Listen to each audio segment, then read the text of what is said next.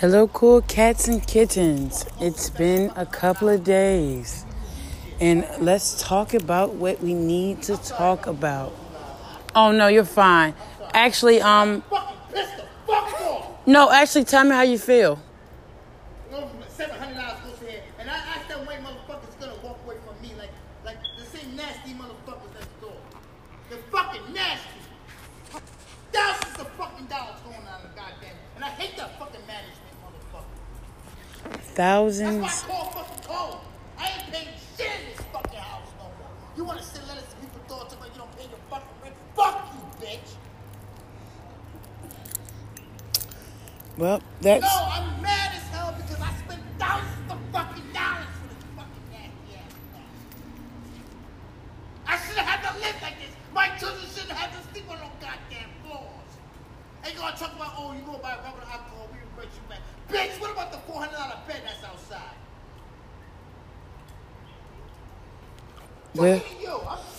Well, cool cats and kittens, that is the news from Town and Country Building 6. And you know what? This is becoming despicable, and it's coming disgusting, surrounded by bed bugs, multiple trailer trash, multiple tenants upset about the situation. This here is an angry resident residing at Town and Country. And this is what he has to say.